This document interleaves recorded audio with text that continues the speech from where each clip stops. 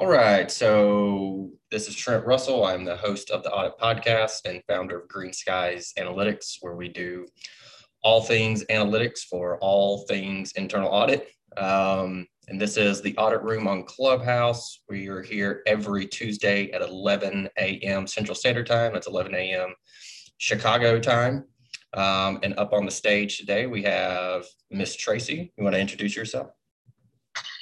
Yes, thanks, Trent. So I'm Tracy Marquardt, known as Europe's leading audit communication consultant, and I like to help internal auditors be even better at their jobs and get better results than they do today by helping them with their communication, leadership, and what ends up as productivity increasing and enhancing their skills each and every day as they work throughout all the different slices of the audit process. So that's me, and I'm happy to be here. Thanks.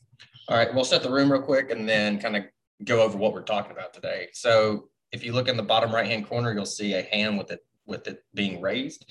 And if you push that, it will bring you up onto the stage where you can ask a question or give a comment. And today we are questioning the audit profession. And really what these are a few of my favorite questions. I've become kind of a collector of questions over the past year as I've done the podcast. And so these are some that I use before we actually do the interview that is published and the people here. We'll do some of these questions just to get an idea for topics that the guest might want to hit on. And so I just want to hit on some of those today. And Tracy, I'll throw it to you and then I'll chime in a little bit also. What do you wish everybody understood about your job and what you do?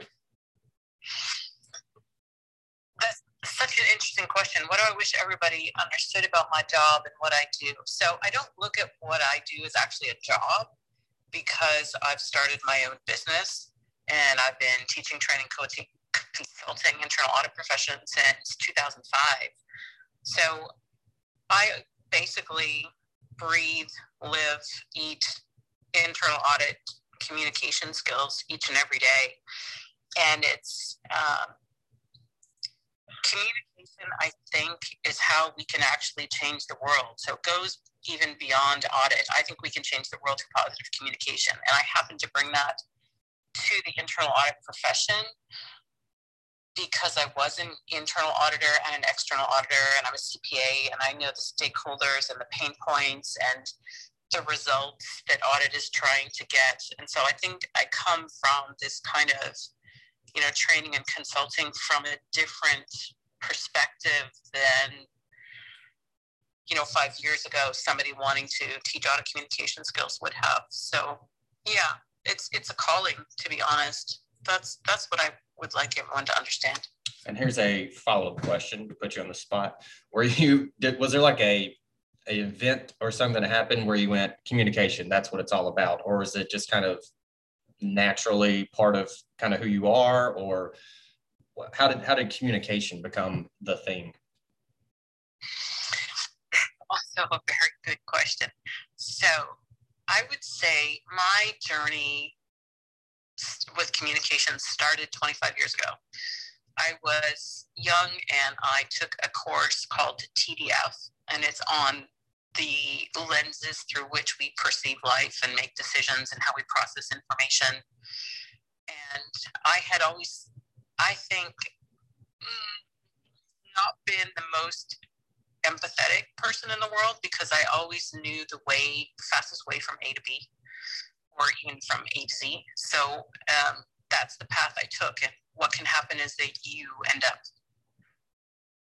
hurting or stepping on toes, and it's never intentional. It's the lens that I look through life on. And so what I spent, once I took that course, the most valuable course I ever took in my life, I spent, the next 25 years working on my people skills and my communication skills and learning how to engage my empathy gene a little bit more to make sure that I'm listening and I'm asking questions and I'm engaging and I'm present in the moment and not letting all the other million things I have to do interfere with this particular, conversation or communication interaction I'm having. So I think that's where it started.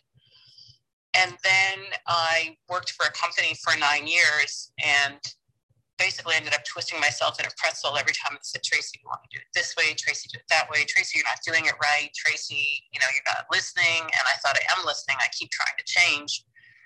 And so I thought, the communication was so poor that I decided that the relationship wasn't serving me anymore. And so I left and started my own business. And I think my communication skills are improved because I'm doing okay and I'm loving it. And I've, trained over 4,000 people, and I tend to not get too many complaints. So yeah, it's just communication makes the world go round. We can't accomplish anything on our own. We need other people, and therefore we need to listen and to ask questions. So that's a long-winded story, Trent. I hope that answers your question. Perfect. And it was a great answer, and was not surprised how good it was, considering you are the communications person. And I know just in some of the one-on-one conversations that we've had, I've walked away going, that was it was just a good conversation. And so I think that does speak to it. I don't think my answer is quite as profound as yours, but I do wish that everybody understood, at least with analytics, especially in audit, is I was talking to someone, this was a couple of weeks ago, and they said, yeah, we did this whole analysis, and of course the data wasn't clean, and we had to scrub it and make it clean and make it work. And then we did this big comparison and we didn't find anything. And I said, yeah, that's good. It's like, we still provide assurance. So even when we use analytics and quote, don't find anything, that's still really good, and something that we should be telling folks, your clients, or however you want to refer to them, is, hey, we did this analysis. We checked, 10,000 of these things and we didn't find anything. That's a good thing. And so I wish that people kind of understood that a little bit more, and that analytics isn't about finding fraud. I think that's what we can kind of tend to think that's what it is, to validate what we're doing and say, look, we found something. I think it kind of goes back to the auditors and we have to find something mindset. But if there was something that I wish more people understood, it was that even when you don't find anything, that's still a really good thing in what we do. So can I ask you a follow-up on that? Yep. So does that go to then more of giving assurance? Right. As opposed to finding something wrong, you're giving assurance that there isn't anything significant going wrong. Exactly. And that's one of the, primary things that we do is provide assurance. And so that's why I try to tell people it's okay not to find anything. It's a good thing when we don't find anything. They want to know that we didn't find anything. So we have that there's not great segues here today. So like I said, just some of my favorite questions. So I'm going to jump into the next one. When you, Tracy, first started training auditors, what's something that was more challenging than you expected? I think, I guess there were two things. If I go deep inside, I think the one was the courage that it would take to step in front of a room full of people. I think the first year was tough because, where we come from North America, we do on-the-job training. It's not like you go to a school and somebody teaches you how to teach other people necessarily. I remember the first time I did an audit report writing workshop was in 2005. It was in a town called Wetzlar, Germany. And I had 12 audit professionals in front of me, and I was terrified. I don't think I slept the night before because it was like being on the big stage for the first time. I had the same feeling when I did hit the big stage for the first time, giving a presentation at a conference. But so I think it's having the courage to step up and step in and be the expert, because a lot of times we don't step into our expertise, or women in particular don't step into their expertise. And then I think the other thing was the language challenges, because of working with so many different cultures, and everyone understands a different word in English differently. So the most controversial word in all of my training is the word should, because in some cultures the word should is, it's optional. If you want to implement, go for it. And And in other cultures, should means there is an expectation that it will be done. So, and the second one is must, because must is too hard, or must means you have to do it. So it was really an eye-opener. And that was the first controversy I faced in 2005 in that workshop. And I still face it today, but I'm more prepared than I was then. So there you go. That's my answer. Hey, I like those two examples too. I had not thought about that. Just the kind of language barrier. I want your opinion on this also. So this is something I got into the training piece. I don't know, about a year ago. I had done some. I did a 1 hour session, and after that, I was like, I can't do more than 1 hour. And so I said, hey, we do 2, and I said, okay, I'll do 2, but I can't not do more than 2. And then somebody said, hey, we do 4, and I said 4 is the max. There's no. And then eventually somebody said we do 8 hours, and so I did. And what I did not realize was how exhausting it could be to have to talk that long. I mean, physically exhausting. And so the first one I did that was 8 hours was through Zoom. And so that was somewhat fortunate in that. And because at the end of the first 4 hours, I just laid down on the couch. Like I felt like I ran a marathon. And to see folks, Tracy, like yourself and others that do this more routinely, the training piece, I remember I would look at the stage and go, I don't really look at it that hard. Like you get to travel, that's nice. And you get to, you do the same kind of speech. And so that can't be that hard. And then, no, it is very, very difficult, much more than it looks, and exhausting. I was told it's more exhausting through Zoom than it is through, or remote, than it is in person. And I think the most in person I did was 4 hours, and don't remember being that tired. But is that true, Tracy? Have you seen it like that also? I mean, congratulations for working yourself up to 8 hours, first of all. And the first thought that came to mind is it's the energy you bring is that the energy they give you. So if you show that exhaustion, they will interact less, they will get more quiet, and it will take the whole room down. So I think that's the thing, maybe a difference for me between online training and training in person. Training in person, I'm walking around the room, I'm doing a little song and dance, I'm acting a couple things out, I can use my whole body, and it helps everyone stay engaged. Whereas on Zoom, it comes from inside. It comes from the energy and the drive comes from inside, and the caffeine, to be honest. So I think you're right on. This might lend itself to that question then. How do you get yourself out of work slumps? So if you have exhaustion like that, how do you get yourself out of that slump?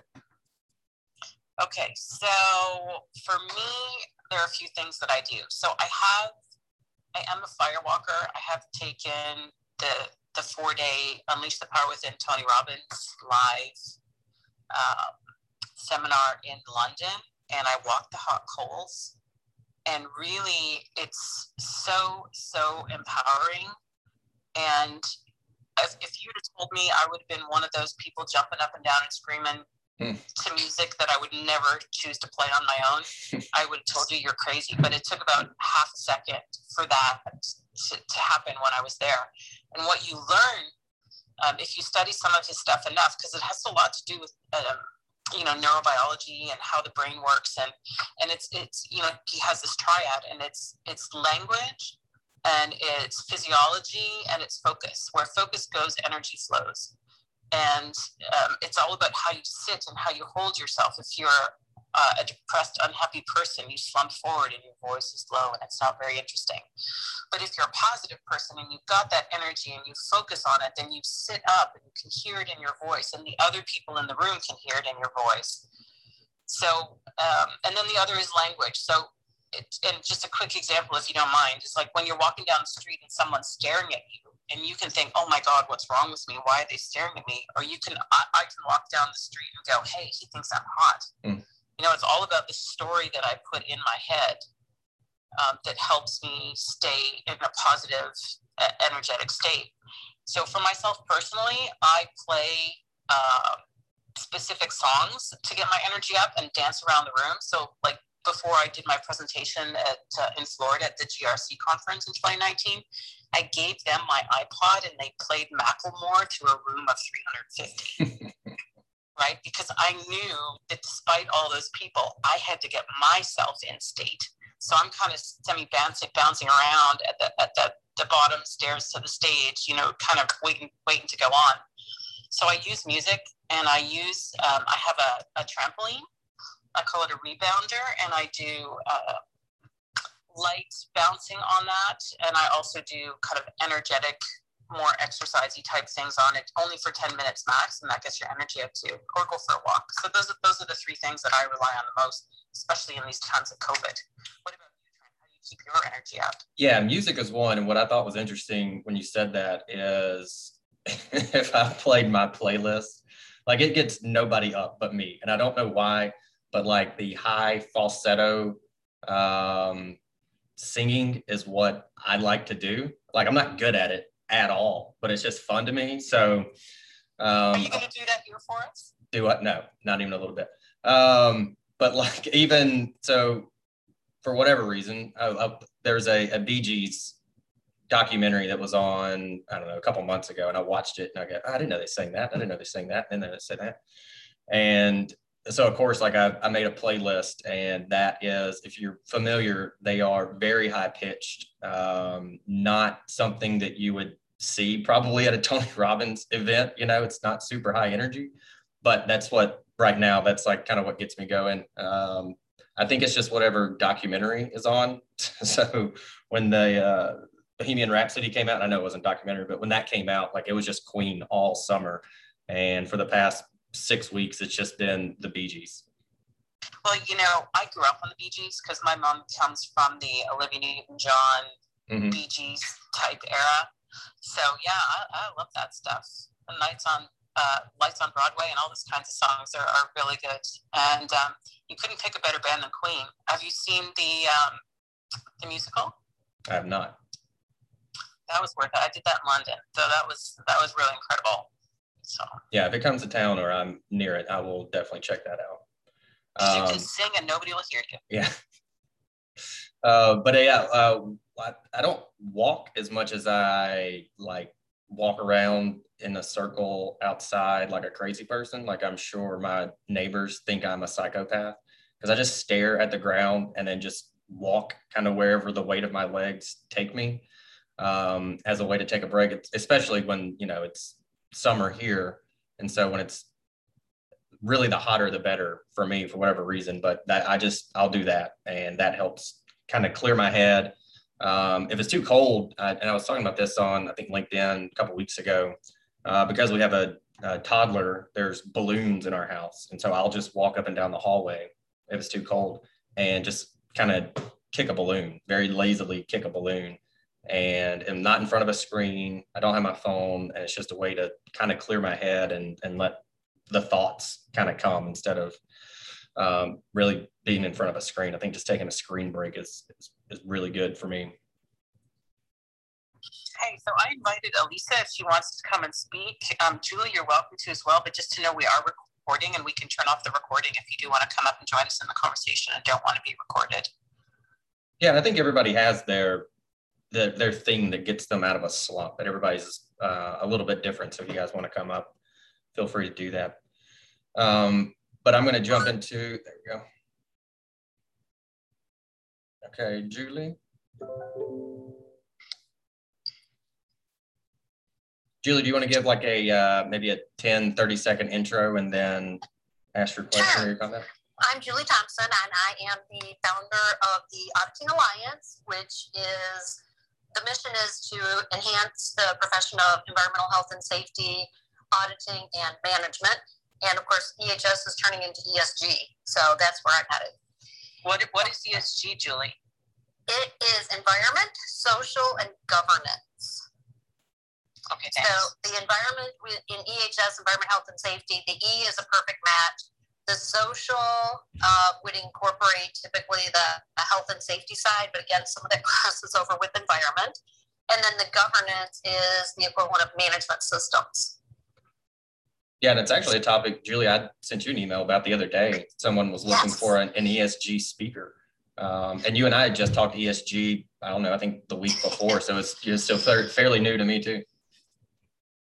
Yes, it turns out it's been around for a while, kind of creeping in there, but it has become very much the topic of the day now. I mean, Wall Street's paying attention to it as well as auditing. So that will be, so I think you're already seeing corporate social responsibility is part of that. So that's going to be more of like the governance side. So some of the terminology is changing. But to be honest, for the most part, it's I don't know if I'd say exactly the same old thing. It's close to that, but it's probably being enhanced with more quantifiable measures than we've had before, at least an attempt to go in that direction. Well, it's good to know we have people like you educating us and taking care of us on EHS and the G's and the S's and everything else. Was there? Well, I'm glad to do it. That's my area that, as you know, I've been passionate about for a couple decades now, and that's certainly not the direction I thought my career would go. So, but anyway, I wanted to get back to the conversation that you guys are having.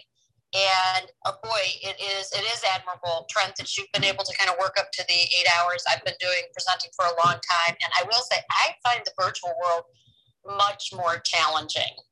And when I do longer presentations, or if I have multiple presentations in the day, I do have to make sure I get up and get away from the screen in between to keep my energy up.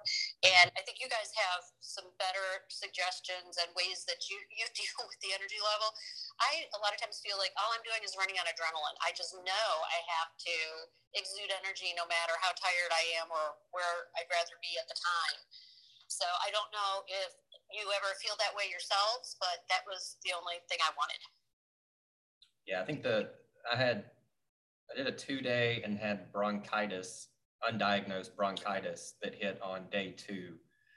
And that one was pretty rough, but there's this, I can't remember where I heard this. It might've been on a stand-up. And so that's one of the other things I also do is I listen to a lot of stand-up comedy if you're laughing, it's hard, to be in a slump and laugh at the same time. I don't think that's even possible. So they're talking about when you get on stage, even if you're sick, that, and I forget the entertainment term for it, but it just kind of goes away. And so that's what this comedian was talking about, is he was like, I don't know, probably hungover, but he was sick, he said. And he said when he gets on stage, it just kind of goes away. I think that's kind of what you're talking about too, Julie. Tracy, did you have something? I did. I wanted to talk about the adrenaline thing because that only goes so far, to be honest, because there are weeks where I think I'm a breath away from burnout, and that happened this spring. And I just had to shut down for the weekend, like literally shut down everything, because I was actually a little bit frightened, because I push myself pretty hard, not all the time, but there are periods when I push myself all the time.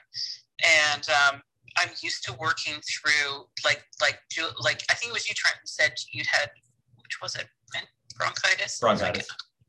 Yeah, and I have fallen downstairs and taught. I have had a foot infection that is a day away from getting blood poisoning, and I've got my foot up and I'm teaching. So, it's just, at least I think I'm getting smarter as I get older and taking better care of myself. And it's no more, whiskey and cigarettes. It's the walk around the block and jumping around to music. So this is a much better thing. But I wanted to come back to the laughter if I can. Have you heard of the laughter guru? I have not. The laughter guru is brilliant, and you can find him on Facebook. You can find YouTube videos, and actually Tony Robbins brings him in as well. And he has a room full of 5,000 people laughing, and it's an amazing thing to watch. Just the energy, and you cannot stay down when you're laughing. So it's a brilliant thing. So yeah. Good on you for that. Yeah, I made a note of that. I'll definitely check that out. We've got just a few minutes. I did want to get this question out. It's a favorite of mine that I've been asking recently, and Julie, feel free to jump in if you'd like. Where do you self-educate?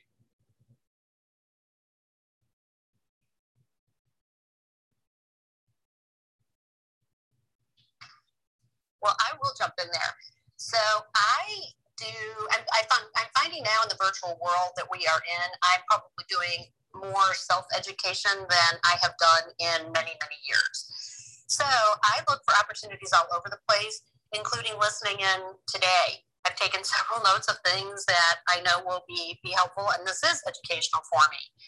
But I recently completed a certificate in DEI, diversity, equity, and inclusion, which is another hot topic. And that's one where I had to listen to videos or watch videos for, a total of 14 hours. So I look there, I read, I need to read more. That's the one thing I think that I'm lacking is my reading time. I used to watch the news to try and keep up with current events, but of late it's been so depressing. I'm not watching as much news anymore. But I look for any opportunity conversations with people. I went to buy tires the other day and ended up having a conversation about generators versus solar panels as a backup energy source. So I look just about everywhere for self-education.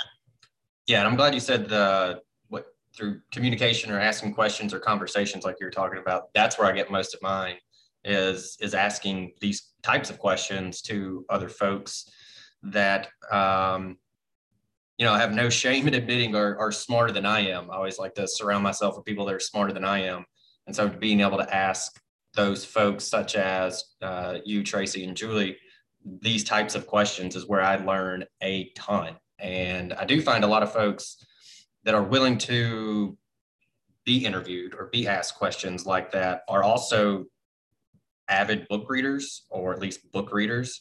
And so one of my questions, and maybe we'll do this one some other time, is just to ask, what book someone's reading, or I'll see, a bunch of books on the bookshelf behind them and just say, recommend a book to me. Recommend one book. You've clearly read a lot of books, recommend one.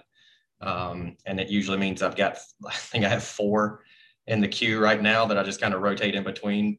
So it takes me about 6 months to actually finish any given book. But I think that's where I get a lot of my self-education. Tracy, did you have anything? For me, I don't enroll in so many courses per se. So I did a lot of agile learning in the last 3 years, I would say. But other than that, it is talking to people, sitting in on webinars. And I think the important thing is that you can take away one great nugget from everything. It's like Julie said, she's written down a couple of things from today. I think that's fabulous. I've learned something from Julie on what ESG is.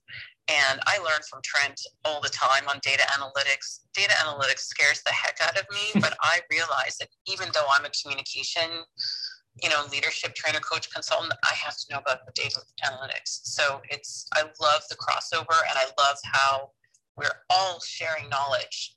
I think it's absolutely brilliant. Well, I think you might be interested, and we'll close it out. In July, I'm doing a webinar, 1 hour. It's on using data and visualizations to communicate and how we can do that, kind of the classic "a picture's worth 1,000 words" kind of thing. And so that might be, Tracy, that might be something that you're interested in. I'll kind of close this out and then I'll throw it to you. And we have Elisa who just popped up. Maybe she can say something before we go. Oh, yeah. Thank you very much. I enjoyed the listening part of this, the first time joining this clubhouse. I'm based in the Netherlands, and I work for a fintech in internal audit. I'm a relatively young auditor who like to question the profession in a lot of ways and the way things are being done. And especially after Corona and working from home so much, I realized that there is a lot of need for communication in the profession, and yeah, I mean the traditional old style type of auditors got a big challenge ahead of them, especially working with Zoom and not face to face anymore in the last year. So yeah, that's what interested me about this topic. Thank you very much for coming up and saying that. It is a fantastic topic, and it's something. Just even sending like a 1-minute video on how to do something, as opposed to sending an email that would take me forever to write anyway. Just communicating more effectively using tech that's been around forever is something I've found very, very useful, especially, like I said, the 60-second, hey, can you go in and do this and this and this and this and this? All right, thanks. Instead of an email with screenshots and all that kind of ways of communicating. And I think some of that was kind of forced because of COVID. So one of those things where, you know, there's some positive that came out of the whole deal. All right, we're going to wrap it up. Thank you, Julie and Elisa, for coming up. We hope to see you guys next week, every Tuesday at 11 a.m. Central Standard Time. That's 11 a.m. Chicago. My name is Trent Russell. I'm the co-host of the Audit Room here on Clubhouse and host of the Audit Podcast and founder of Green Skies Analytics. Tracy, you want to take us out? Yeah, I just want to say thank you, ladies, for joining us. And let's make sure we're all connected on LinkedIn. And I'm known as Europe's leading audit communication consultant. And I will have a open webinar in July. I'm taking June off. I just did my CAE mastermind last week, which was fabulously successful. It was super experience to have that caliber on the call. But July, we're going back to sharing some communication strategies for just for everyone to use. So hopefully I'll see you ladies again. And Trent, I'll see you next week. We have, if I can just say, Dirk Talheimer is on next week. He is a client of mine, and I've known him for years and years and years. He's now head of audit, and it's called Lighting a Spark of Change in Audit, and he's doing brilliant things with his new team, and I hope you can join us. Sounds great. Thanks, everyone.